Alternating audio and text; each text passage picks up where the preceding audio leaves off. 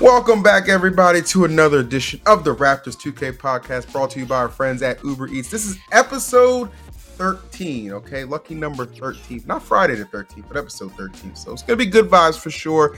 And we've been off for a little while, but we're back at it. Your boy Phil Visu. My man Shane is in the building as well. Shane, what the hell have you been up to? It's been like a month, bro. Yeah, I know. But even though it's been a little while since we did one of these, we're on 13 now. So we're starting to cook. Man, I've been up to a lot. I think I don't think we've spoken since TwitchCon. I saw on your story the next day that you were at the same party, the FaZe Clan MoonPay Travis Scott party. I was in there. Yep. And we didn't run into each other, which was disappointing. But no, that was cool. I haven't been back to TwitchCon since like my Luminosity days, I guess. And it was a very, very different ball game. You know, to humble brag, we've got Kai obviously in AMP, and felt like a bit of the bell of the ball. You know, it was like the red carpet getting rolled out everywhere. So it was a good event. But for me, more importantly, from like a business perspective, actually, I didn't even plan this, but we had our new apparel partner who's out in Cali. He was like, I'm going to bring you down some samples. And I figured like, you know, one of each product just to kind of feel it, look at the quality. And all of a sudden, like 6 boxes of stuff showed up. And so brought it up. We checked it out. Whatever. We went up to Kai's room. They were having a meeting. Rage and Bruce and some of the other big creators were in that same meeting. And I messaged the AMP group afterwards. I said, by the way, I laid out all the merch in Kai's room. If you guys want to go check it out. And that was the night of the party, the Travis Scott at FaZe Clan party. And I had no idea, but I guess everyone went up there, liked it, threw it on. You know, there was no coercion whatsoever, but everyone showed up to, we went to a dinner first with FaZe at Nobu, and everyone rolled in wearing AMP on their chest. And I was like, okay, this is good. This is big. Yeah. We're about to hit this major industry event party. Going to be lots of cameras, and we've got not only AMP members, but other huge creators, you know, wearing our brand on their chest. That's huge for us. So that was a really cool moment. Honestly, I had people coming up to me. One of the guys in the crew, I don't want to name drop too much, but he's in the music industry. All of a sudden, he threw, I think it was something like 10K in the air, and it was just raining money. And we had our photographer, and we got these amazing shots of all these bills falling down, and just, you know, commanded a lot of attention. And I had people coming up all night being like, what a brand launch. And I'm like whispering, I'm like, we kind of got lucky on this one, to be honest. Had no idea apparel partner was going to bring this much stuff. You know, had I asked all the guys to wear it to the club that night, they would have not, you know, intentionally. And so the fact that it all happened kind of organically like that was really awesome. But, you know, we like to talk a lot about the behind the scenes. I'd say, you know, probably after 2K, the thing we've talked about the most on this podcast is, you know, how to do things in the industry on the business side of things, right? How to get started in the industry, you know, how it all works. And so figured I'd share that story with you all because it was something that's happened since we met last. That was pretty cool for me, you know, even having done this as long as I have. What about you? You've also been on the road, man. It seems like you're flying around. Like COVID is officially over and the industry is active again, right? Yeah, it feels like it, right? I mean, obviously, you know, precautions where it needs be, but yeah, I've been on the move again, man. I mean, obviously, TwitchCon was a great event, and then after TwitchCon, it's funny, I went to Paris right after TwitchCon for an event that they had me out for Smash. It was awesome, amazing production. It's called The Odyssey. I can't shout them out enough. That was great. And then Ludwig threw a big Smash invitational the following weekend. So I went out to Vegas for that, and that was crazy. Another great event. And I just got back from Miami. It was another event. So I have had, my whole October has been smothered with just travel, which has been enjoyable, obviously. But, you know, I'm going to enjoy this next 2 weeks off or so that I get to just kind of chill and relax and obviously, you know, get back to some content that I enjoy doing, like our podcast right here. And obviously, too, you know, I've been away, Shane. I haven't had a chance to be putting in my orders for food. I got it queued up right now, bro. Poke Tiki, my favorite poke place around here. I'm ordering the unagi bowl, which is eel, for those of you who are not educated. Oh, man. Not only are you constantly eating poke, which is probably healthier than what I'm going to get, you're also going with eel. That's eel's one of those ones where I just almost can't even like, I know I've tried it because it's on a lot of the, like when you get those sushi like mixed platters, it's on a lot of those. So I know it's been in those before, and I just have it in my head that I don't like it, but I actually have no idea what it tastes like. It just sounds weird to eat, you know, eel. I think there's like a mental, bro. Yeah. Nah, they prepare it very good. It's just trust me. Yeah. All right, I'll give it a shot. Hey, listen, man, I thought oxtail sounded weird until I ate it, and that's delicious. Delicious. So, yeah. There you go. Yeah. I got Chris in AMP. He's always trying to push me to eat things. So he's adamant I got to try fufu with him, which I still don't even know what it is, but I've never had the pleasure of that. I'll let you update us on that on the next podcast. For sure. But what are you ordering for this one? What's got? So I think I mentioned in the last one I moved back like 200 yards from where I grew up, which is nice and fun. It's I'm in like a total suburban neighborhood, and down the street from my sister and her kids, and we see them a lot, and I feel like I've finally settled into middle age here. But it's cool, man. Another side story. We went out Halloween with all them, and there's this one street in the neighborhood that just goes like all out, and they get 1,000 kids down this one stretch. It's pretty wild, and it was fun to be a part of. I don't have kids yet, but my fiance, she's all over me about it. You know what? I've just decided I'm going to get pad thai. Can't go wrong. I had a smoothie for breakfast. Haven't eaten anything since. I've been in back-to-backs leading into this, so I got a craving for some carbs. Shout out Uber Eats. My Uber Pass came in handy again. I think we should only be probably talking about the positive things, but the reality is everyone knows in the world of meal delivery, sometimes things can go wrong. And I had a restaurant where things went wrong the other day, and just having that like priority support and stuff like that was always, it's always low stress, right? They're always going to take care of you. And so shout out Uber Pass. You get your delivery for free, beyond a certain threshold, lots of other monthly perks. And so, as I always say, I've been an Uber Pass subscriber since long before we were doing this podcast, and I don't plan on canceling my subscription anytime soon. Now, Uber Eats gets it done, man. We certainly appreciate that. Now, Shane, I did mention how I was in Vegas a couple of weeks ago for an event, but you know what? This time we brought Vegas to us. Okay, Mr. Joe Vegas is actually our guest for today's episode, which I'm pretty hyped about. I know you two have a little bit of a past as well, which we could touch on. So we can bring Joe in right now. Switch over to that 3 box. That would be amazing. There he is, waiting patiently. Joe Vegas, my guy. How you doing today, bro? Can't complain. I'm just mad that I didn't get to put it in my Uber Eats order. Like, what's up? We got Thai over here. We got eel, and I'm just like, I'm eating air. Hey, unless the operations have fallen apart since I left full time, the plan before was that the guests get an Uber Eats gift card. So you'll have to hit up Johnny on the mic. We're exposing him right now, but that was definitely the plan. It was all our guests come on, they get an Uber Eats gift card, pretty substantial one too. So they're always taking care of us. I appreciate that. No, it means a lot. We actually, you were talking about Eats Pass, something my girlfriend and I have as well, because she doesn't believe in having anything delivered. She does not believe in paying for delivery whatsoever. So it could be anything, buying something from Home Depot, etc. So, for us, having something like that is nice because, okay, she's not technically paying for delivery anymore. It's, a lot more beneficial, worthwhile. So she's not like, oh, well, we could just go out and no, I just want to stay in my pajamas. I just want to just sit at home and eat this, So it is great. I really do love it. That is an interesting belief to carry.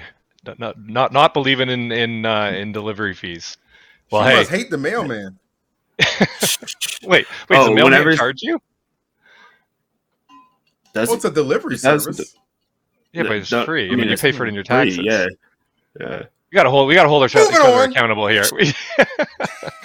Anyway, Joe, man, good to have you on. We were just connecting before this, and I know that we had some history together, and it's so funny. And I think like we've already opened up the show by talking a little bit about the behind the scenes of what Phil and I have been up to, in the world of gaming, esports, content creation. It's all kind of muddled into one now, obviously.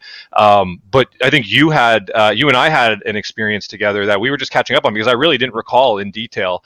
But I think it's something that probably a lot of people might like to hear and could potentially relate to because we know there's a lot of people out there. And again, one of the topics we touch on a lot in this podcast is how to get a foot in the door, in esports and gaming. The 2K League, one of the coolest things about it is the opportunities that it's created for people who weren't necessarily like esports endemic, but who were specific to 2K and are now finding opportunities in the NBA and in supporting companies and services and stuff like that. And so let's tell that story. So for years, as everyone who's been paying attention, for the last few years knows, I was running the team operations and helping draft the players and all that. And I, didn't know 2K. I came from an esports background, and so I would always hire these off-season analysts to help. And I'll let you share it from your perspective. But what I will tee up is this was my second year using draft analysts, and I kind of learned like you've got to create some structure to the what you're going to get back from your analysts, because if you leave everybody up to their own devices, the information that comes back might not be totally usable. And so anyway, I told you I probably set some pretty high standards for what I was expecting back, and it sounds like you got in your head a little bit about it. But I think the moral of the story that we're going to land on here is not to let one missed opportunity or one mistake kind of weigh you down. Just keep your head down, keep working. I've said it a couple times in the past, but like the most common insight I've picked up on from other people who have started businesses, had success, etc., who I've followed, is how important perseverance is, right? So I'll turn it over to you, but to set the stage, I hired a small army of analysts. You were among them. You were looking for a foot in the door. You'd been kind of making some noise about having career aspirations in and around the league on Twitter. And why don't you take it from there, and then I can chime in, whenever it makes sense to. Of course, this was probably, I would have to say, my first year in the league. So it was going into my first pre-draft, going through just being an analyst. I was a part of the community, but I really started getting more into the 2K league scene that, year. So while I'm getting used to the prospects and, getting more involved overall, Shane winds up reaching out to me like, hey, I heard you were someone who is very knowledgeable of the community. I would love to bring you on as an analyst. And for me, this is my first big shot. This is the first time I've ever had true interaction, more than just a little mini interview that I've used for a podcast with a 2K League, coach, GM organization. So for me, I'm like, wow, this is a big moment. This is a big moment. Of course, going through, hey, you want to go over these prospects, you want a list, organize them, break it down.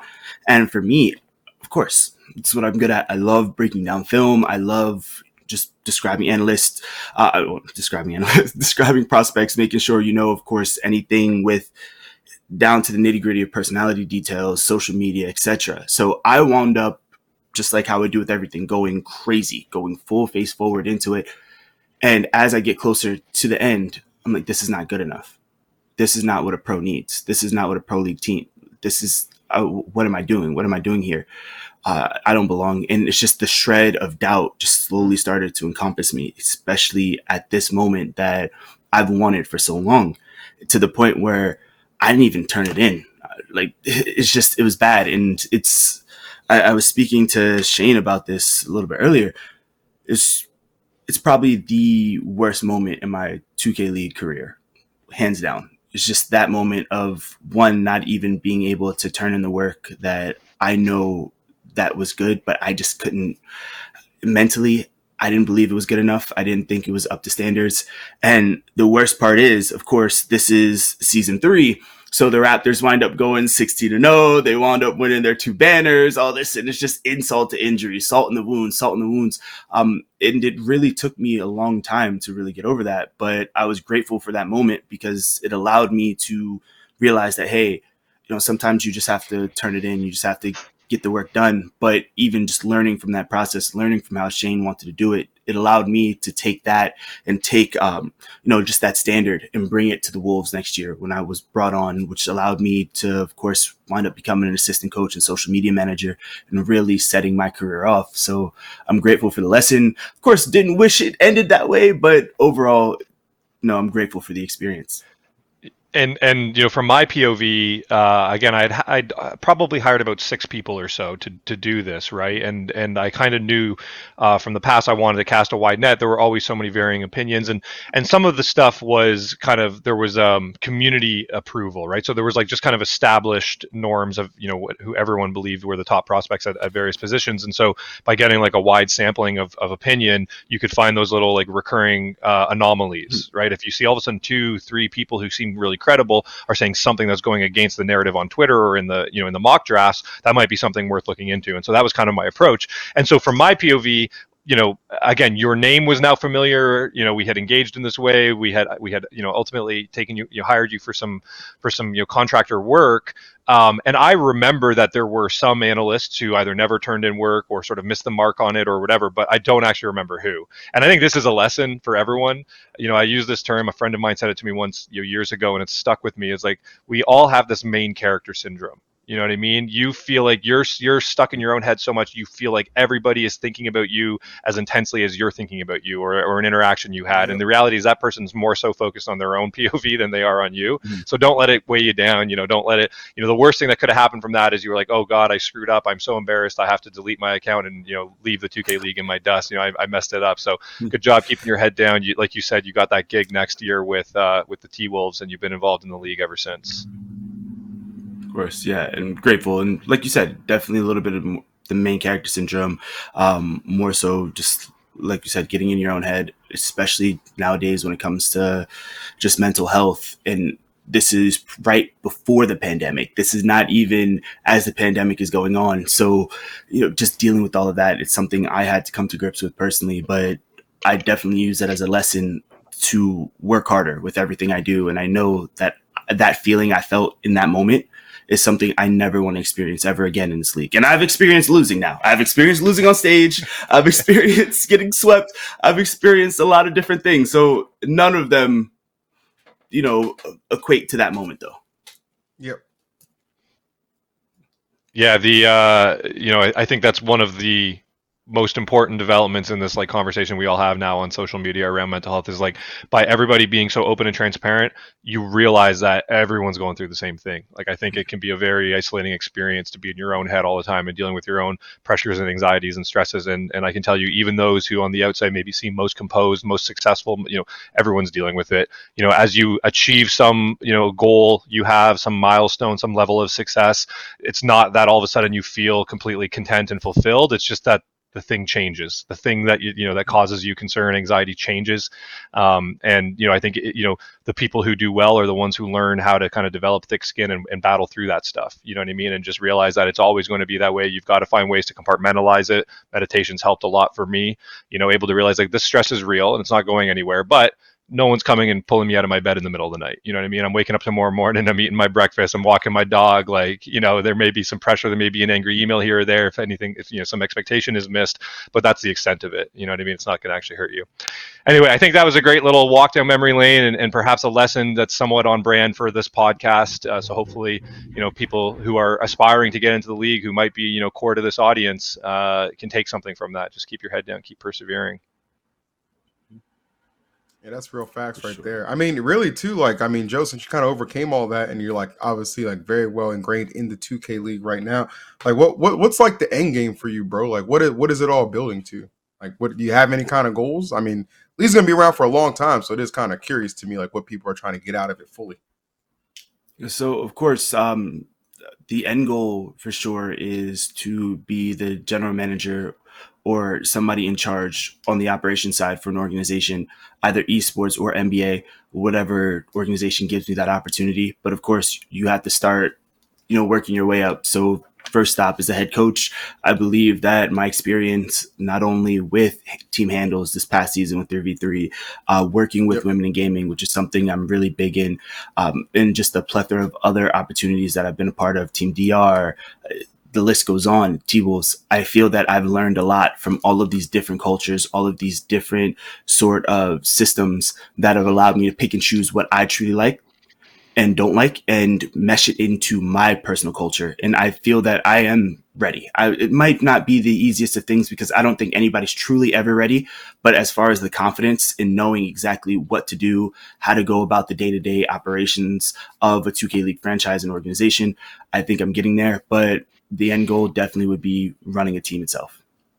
So yeah, talk about that. You were the coach for team handles. I think for anyone who isn't aware, for the first time this year, the 2K League had basically an open amateur bracket for 3v3 where teams could get into the 2K League 3v3 tournaments. And so you guys won the open. What's that? Didn't handles get second? Your squad got second, right? No. So they won the open. I think you won the open amateur, and then you lost in the actual switch, right, to the Pistons. Yeah. So the open amateur was, and that's where you guys won the 25K. Is that what it was? We won the 25K on stage. The 25K has nothing to do with the open amateur. If we talk about the open amateur and everything else, handles is probably closer to 45, if not 50,000. plus. Oh, wow. Just from all of the moves that Not Elite Shooter, Kaze, and Miami have made over the course of that year. They are talented individuals, I do have to say, and it was an honor coaching them. They really have become brothers to me. Awesome. And not elite shooter. I just met him on Sunday. I was at our Scout the North event. Agent was there casting it. Awesome event. So for anyone who missed it, I'm sure the core audience who's listening to this probably is well aware. But our Scout the North tournament, it's our NBA 2K League draft eligibility tournament. We've been doing it for a long time.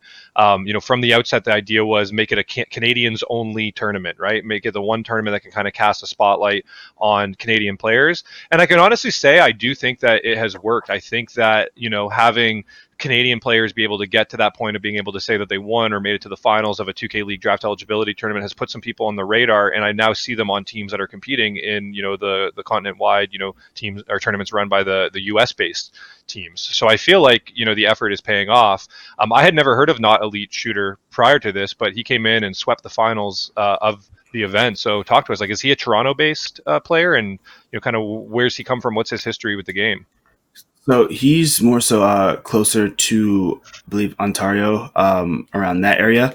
I remember because he usually had to fly from the Ontario airport to the Toronto airport, then to Indy. So there have been a lot of all our Canadian listeners are cringing right now. Just so you know, so we get our geo right. Ontario is like a state. We call it a province. So it would be like Texas versus Toronto is Austin. No need to apologize. So, but he's from Ontario. So I know that there were some guys who came in from Ottawa. I'm sure Johnny's listening, like screaming. He's from wherever he's actually from. Point being, he's a Canadian, and is seemingly holding his own at the North American pro level, which is awesome. What do you think about his prospects for the league this year? I love him. I'm a big fan, and not even just the personal bias, just looking at his work ethic, the way he goes about things, very similar mindset, hates to lose. He wants to constantly get better. After every series, 5v5 or 3v3, he's calling me, "Yo, Joe, can we run over film? I feel like I really messed up here. I need to work on defense. How can I work on scoring? Can we work on film so we can go over passing vision, looking at what I should be looking at in the situation coming up the court, and how to really manipulate this defense?" He's a very hardworking guy, somebody who's very level-headed, somebody that I really had a pleasure of coaching. And skill-wise, I think that he's really just scratching the surface when it comes to 5v5, but 3v3, I don't think there are many others that are better than him in NA, in the United States, across the pond, wherever. I think he's one of the best to do it when it comes to 3v3. And I think he can make a team very, very happy, whoever decides to select him this upcoming draft. So you think he's a primary guard shooting? Like, what is he in the league? He's a combo. So yeah. I think that he can be a great point guard, but he has to have the confidence in himself to get there. And we understand that, especially when it comes to 3v3 guards translating over to the 5v5 side, it takes a little bit of time for them to get the reads because there are two additional people on each side. So for him, I think it's good for him to start out as a shooting guard, where he's still looking to, okay, I can still facilitate at this role, where it's like having an additional point guard out there. And as he continues to build up, he can switch over to that point guard role eventually, once he gets confident in himself and understands the landscape a little bit more. I like that. You heard it here. Not Elite Shooter. If you're a draft analyst, GM, coach, take a look. I'm always going to be rooting for the Canadians in the draft, no doubt about it. So whether it's Toronto or elsewhere, hopefully we see Not Elite Shooter getting his name called on draft night. Yeah, fingers crossed. Sub 2, as well as Native, all phenomenal people that I had the chance to meet in Indy. I think they are very talented individuals. So it would be exciting to watch all of them. I was in your chat just going crazy, just watching them. Like, yeah, like granted, it was more so of trolling them. Like, hey guys, we know you're really good. We know this is your game mode. If you lose, then we're definitely, we're gonna take some jabs. But letting them know their expectations. Oh, of course. Yeah. They knew exactly what they were doing coming into this. I like that. I think that's all. I mean, stuff like that is just kind of helps even build more so to the excitement that will be season 6. I know that's coming up, and I've been keeping up on Twitter and stuff like that. I saw a couple retentions, some some announcements with new coaches, some surprise retiring and stuff like that. Like, what to you, Joe, has kind of stood out for the offseason that's kind of taken you aback the most? I think for me, it's definitely Dave Fry retiring, I mean, I get it. You get to go back to Texas and coach, right? Like, that's a really good situation. You accomplished damn near everything in the league. So I don't know. This has been a lot of stuff popping off, man. What's really stood out to you? No, you kind of hit the nail on the head with that one. Dave Fry retiring, and then a day later being announced as the Mavs Gaming new head coach is nuts. That is just, I'm trying to find the equivalent of something in sports, and it's very difficult to do such a thing. Yep. When you have your best player ever in the 2K League retiring in his prime to go coach, and now he has to take that step back. He's not the one holding the sticks anymore. He's not the one playing center. He has to coach up a whole new center. So imagine being that new center that gets drafted to Mavs Gaming, or if it's Jerry who's still going to be there. That's a lot of pressure. And for Dave Fry, granted, he comes from the baseball background. He comes from a little bit more of a coaching background. He of course, knows 2K better than anybody in this world.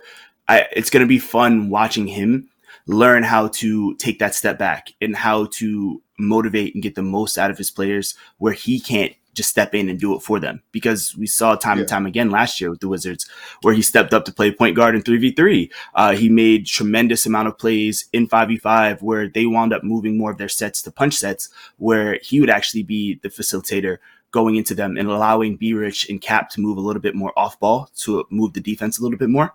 So it's going to be very exciting to see how he looks to motivate their players, and as well as the Wizards, what do they do next? Because it's really the end of an era. Yeah, and that's a good point. I mean, you mentioned how surprising it is to hear him retire and then the next day announced as Mavs GM. You may have caught wind of rumors. I had heard from some folks on our side that they kind of had caught wind that might be happening, and so it was less surprising to me. But still, I think the flag that he's in the prime of his career. I wonder if JBM doesn't retire and that Wizards team still has some more tournament wins and some big bags ahead of them if he sticks it out a little bit longer. There's the career stability thing, the salary stability aspect of, working for an organization where those paychecks are hitting the same every 2 weeks versus the variability of being a player in the league. And, obviously the Wizards having been the most dominant team for 2 seasons, they stole my ring from me in season 3 and then went on and did it again. And I think when you have that level of success, for Dave Fry too, it's good to strike while the iron's hot, right? He is coming off, he's currently probably regarded as the best, or certainly one of the best players to ever do it in the league.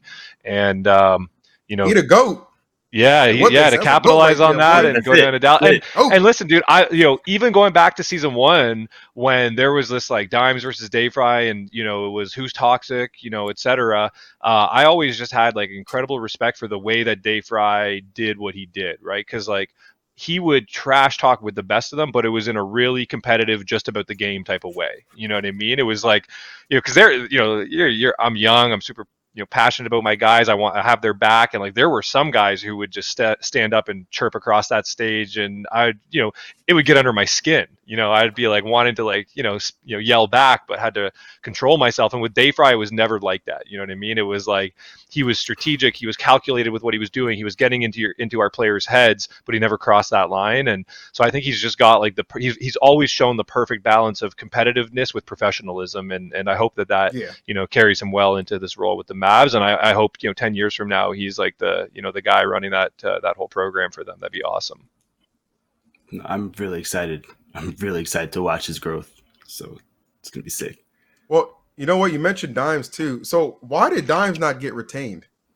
Anybody answer that question for me? Did that guy win MVP? I was surprised. I'm not gonna lie. I was surprised too. After finals MVP, all that. I mean, I had a couple conversations with Kenny and some of the guys too. I was despite how things played out here, I've always liked Dimes, and I know the 2K League is who he is, right? You hate to see, those guys who care so much, who work as hard as he does, missing out on opportunities. And I was like, this is awesome. Now he's got a team, he's certainly a lot, added some longevity to his playing career, etc.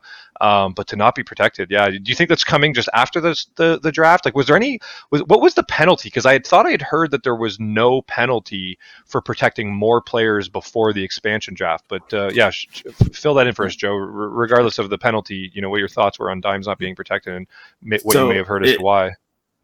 It was one of those things. It's just the nature of the beast. When last year, when the Bucks wound up trading up one pick to number 2 to get Cooks Iverson, trading with the Cavs that year, we knew exactly, hey, the Bucks are all in right now. They don't have this first round pick the following year, so they're not going to be able to retain 4. And for them going into this now winning, they had to go 2-2, where of course they had to protect 2 people ahead of expansion, and then most likely there is a player from that team being picked in expansion. So of course they're hoping that one player gets picked, they're able to bring back potentially the other 2, and they're just looking to fill one piece and continue to go on from that championship run.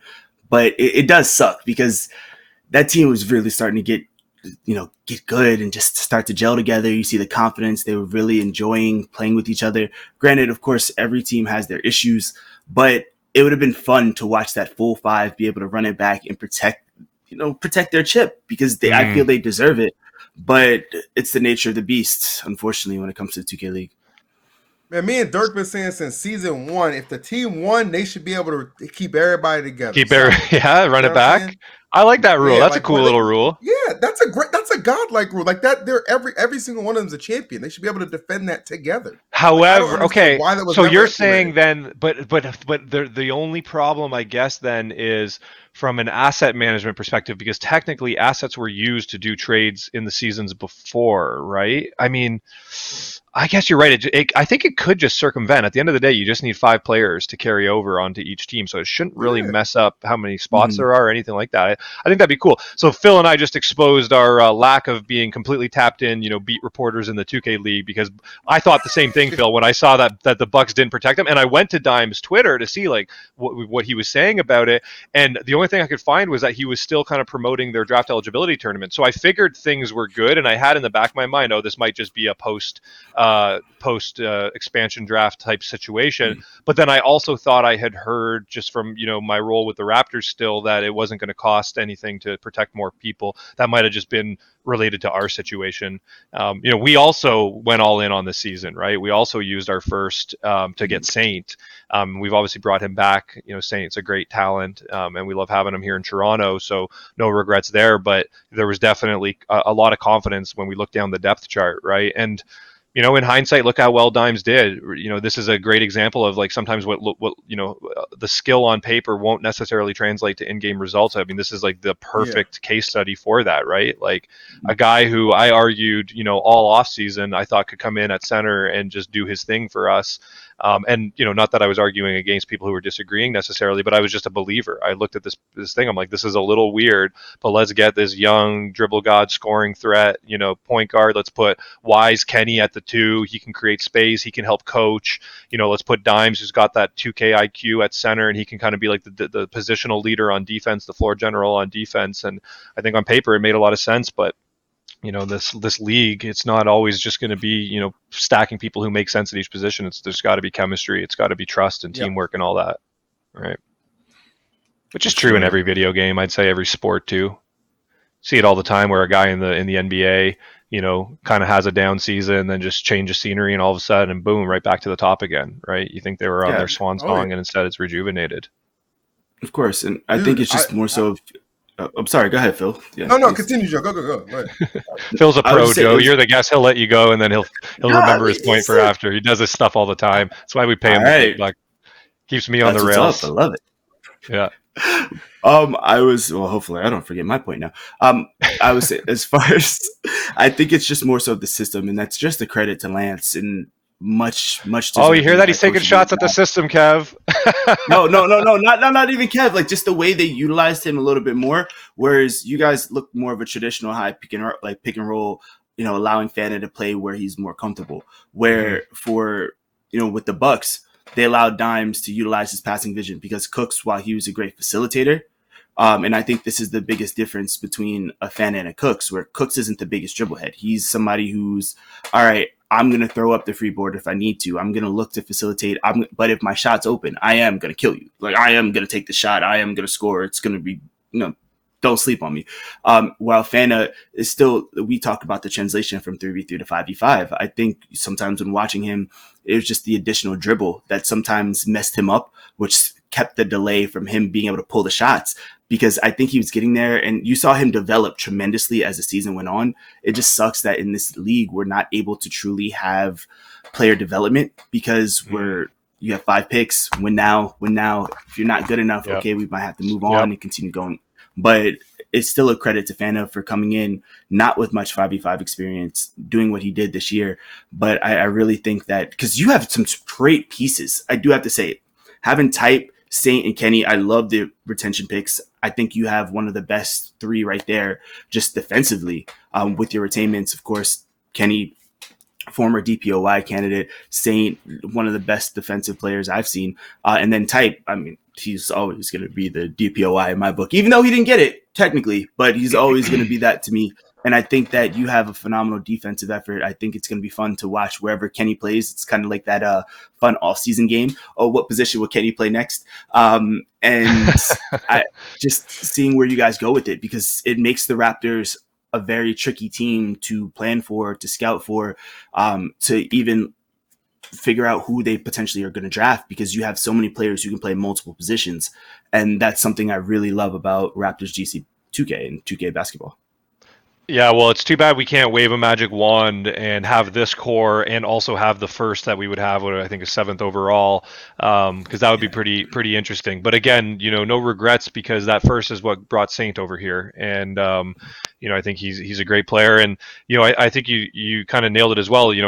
Type also this year had to switch around, play the 4, etc., and so I look forward to seeing him. I know he's locking in at the 5, and almost necessarily, I like that there was no question about where Kenny should play technically, right? And I'm at arm's length enough that I don't feel like I'm revealing any secrets or anything like that. And everyone who's paying attention to Kenny's Twitter and what's going on in Pro-Am can see he's locking in at guard.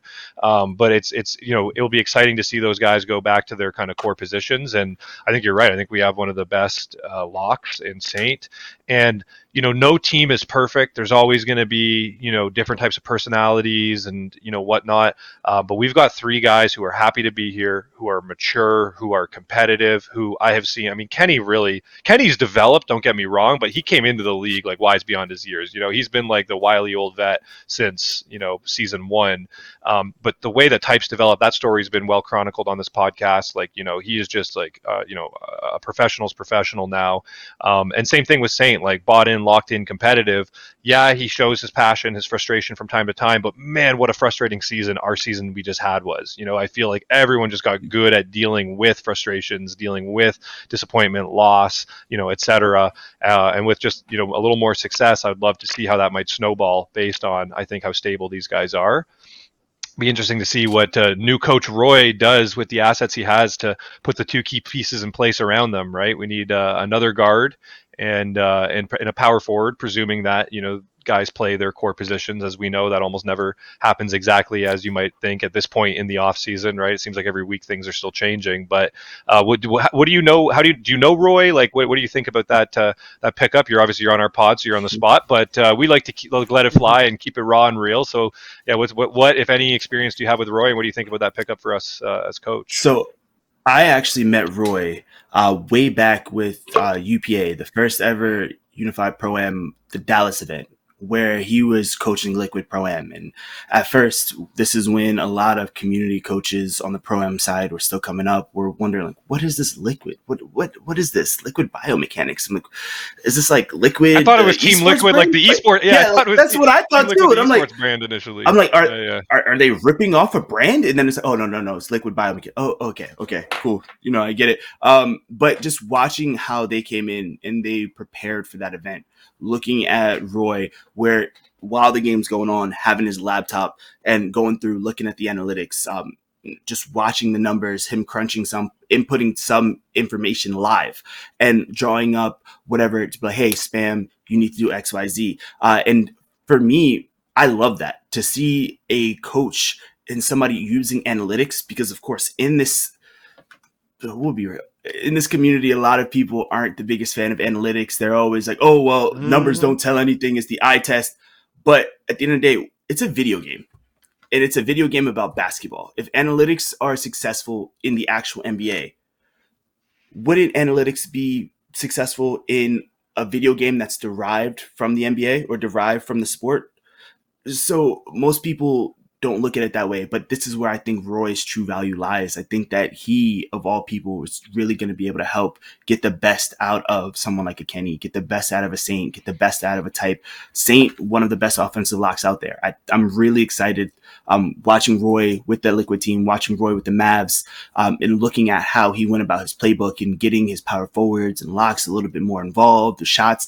I'm ecstatic to see how he's going to use Saint, because Saint is not just a traditional corner shooter. You should not just use Saint as a corner shooter. He needs to be flaring up. He needs to be able to create a little bit of movement, a little bit of off-ball decks, screens, so he can come up, maybe potentially run a little bit of overloads at the top, different looks to allow your best players to be able to utilize their best skill sets. And I think that having someone like Roy is going to really help this team. So I think it's a phenomenal hire. Congratulations to him, seriously. Yeah. Congrats to him. He's made a great impression on all of us, since he got here. I'll share a story because we always let it fly here. It's a war story. So we were trying to work out the trade early on in the season with the Mavs. And we hopped on and we were talking stats. Roy introduced himself right out of the gate as being, really focused statistician. And that was sort of what did I struggle with that word? That was what he was kind of brought into the Mavs for. And listen, we've been telling the stat story over here at Raptors Uprising since the beginning. We've been partnered with IBM. They've been helping us with draft prep. We've had some really successful drafts and we've discovered some things. I think famously we told the story about how when Jerry wanted us to draft his brother and nobody was talking about his brother, we were able to compare combine data against everybody else playing at that position and see that this guy was performing above the average, right? And we were talking about our last overall pick. It was our sixth man at that point. And so we didn't necessarily need to see that he was, top 3 at his position, but we wanted to know that statistically he was at least competing above the average of the draft pool. And he was, right, by quite a bit. Mm-hmm. So we used that to give us confidence to make that pick. And when what happened with Juan happened and we lost our starting power forward, we subbed him in and we went undefeated and, won 2 tournaments and lost in the finals to the Wizards. So he certainly delivered and held his own. So point being, we've been focused on and telling the story about stats for a long time. And for all the reasons you articulated, I 100% believe that, with a video game where it's all ones and zeros, you should be able to generate insights.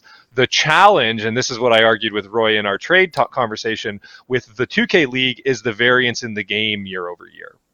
And so I think where the stats for 2K League players become really interesting is when you see consistency game over game over game. I think what it shows is like adaptability, general, like overall ability to play the game regardless of what the specific nuances are, in contrast to some players who we've seen get really, really hot in one particular season of Pro-Am and then not deliver in the league because it was like some exploit that was being used in Pro-Am that really, was their special move that was nerfed with the archetypes that were in the league, right? So there's a challenge in using analytics when the game changes as much as it does year over year, but undoubtedly there are insights to be generated. You just got to think through all of those variables and try to make sense of it all. So shout out Roy, keep focused on it. I'm sure it'll lead to some good things. Yeah, that's why I host and commentate and stuff. I'm not equipped to handle all the analytics and stuff. I respect to all you guys who do that stuff because clearly you do it well to the best of your ability. So much, obviously going into season number 6 is gonna be crazy. Joe, for you though, what would be like your number one overall prediction? You know what I mean? Like whether it's like what new head coach might make the biggest impact, what team might surprise and finally push through or win. Like, what is your number one prediction? Do you see maybe taking place in season 6? Number one prediction. First and foremost, I think that we're going to have the most sort of variance and nuance when it comes to teams this year, when it comes to just their offenses, especially if you go back to season 1 and just seeing how basic things were compared to now. I think you're going to start to see teams actually starting to utilize all 5 players on their court. I think we could potentially see a little bit of 5-out meta, depending on if the popper is actually going to be good this year, which is going to allow a lot of different looks. But more so, I think the East is actually going to be the powerhouse this year. I know we always talk about, especially the past 2 years, how the West is the powerhouse. The West has always been the conference. The East is kind of there. but it's really picked up in the last year with 630 being traded, now Radiant being traded over there as well. And then, of course, with the losses on the West side, some top players, it's looking like the East is, you guys are definitely going to be in for a battle. But even then, being more battle tested against some of these top teams is going to allow you to have that better success going forward and more credibility. So people aren't going to be like, oh, well, it's the East, they're weak. No, not this year. I think the East is actually going to be the powerhouse. So if the Raptors at the top, that's a good thing. Yeah. And same vein, who's the number one overall pick in the draft? You're trying to get free coaching out here, Shane.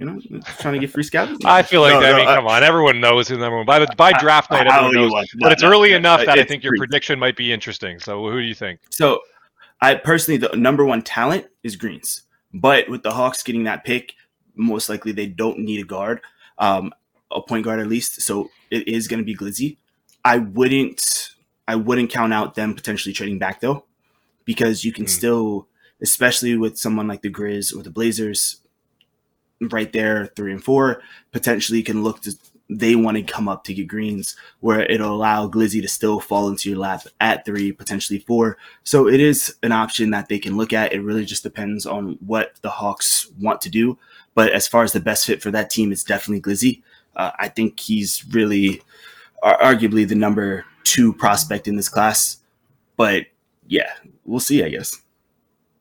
Nice. All right. Well, we'll see if that holds true, and it'll be interesting to see what the Hawks do with that, because as you said, they don't necessarily need to be the team first up to pick the top guard in the draft. And I don't know if you guys heard that come through my mic, but the doorbell just rang. So for those who pay attention every week, you know what that means. My UberEats just arrived, and it's the end of the pod. Phil and I got to go eat. Phil's probably going to be waiting another 10 minutes because I'm back on top again. And at my new house here, the food teleports up to my room. So shout out to UberEats for taking care of us today and sponsoring the pod so we can have these conversations. I let Phil usually do the proper sign up, but Joe, it was great to reconnect with you. Again, sorry that you went through all that, that mental, battle and heartache when you were an analyst for us. You didn't have to take it that hard. But I'm glad that you kept your head down, persevered, and here you are now in the league and on the pod with us. And it was great to catch up with you, man. Likewise. And it's a blast and a pleasure to finally be able to have that conversation. And, even if it's on a, public forum like this, but just to be able to have that conversation, have that message brought out to the world, I think it's definitely something needed to maybe help the next upcoming class of draft analysts and prospects. But yeah, it was a pleasure hanging with you, Shane. Of course, always a pleasure, Phil. I'm excited to watch everything that you guys continue to do in the esports landscape. So definitely, I'll just be, I'll be lurking in Twitch streams. That's good to see. Nah, for sure, man. We appreciate you taking the time to come through, and season 6. I'm really looking forward to that. I mean, when I went to the All-Star game, I told TJ, man, I was like, look, we could talk, man. We could talk something, you know what I'm saying? So I never ruled myself out stepping back into that sphere of work, because I do absolutely love the league and everybody a part of it. It's a wonderful thing. And of course, love the podcast as well. It's been another awesome edition of the Raptors 2K podcast brought to you by UberEats. Again, thank you to Shane for taking some time. Our awesome guest, Joe, who we will get that UberEats gift card to. Don't worry about that, Joe. I do promise you. For everybody watching, make sure you comment your favorite moment, like and subscribe. We'll certainly catch you on the next one. Take care. And shout out not elite shooter from Ottawa. Johnny confirmed in the background while we were filming that one. So Ottawa, we got to give Ottawa their props. Breeding some of the up and coming 2K talent. Love it. Canadians in the league. We'll be rooting for them. Joe, good to see you. Phil, as always, take care, everyone.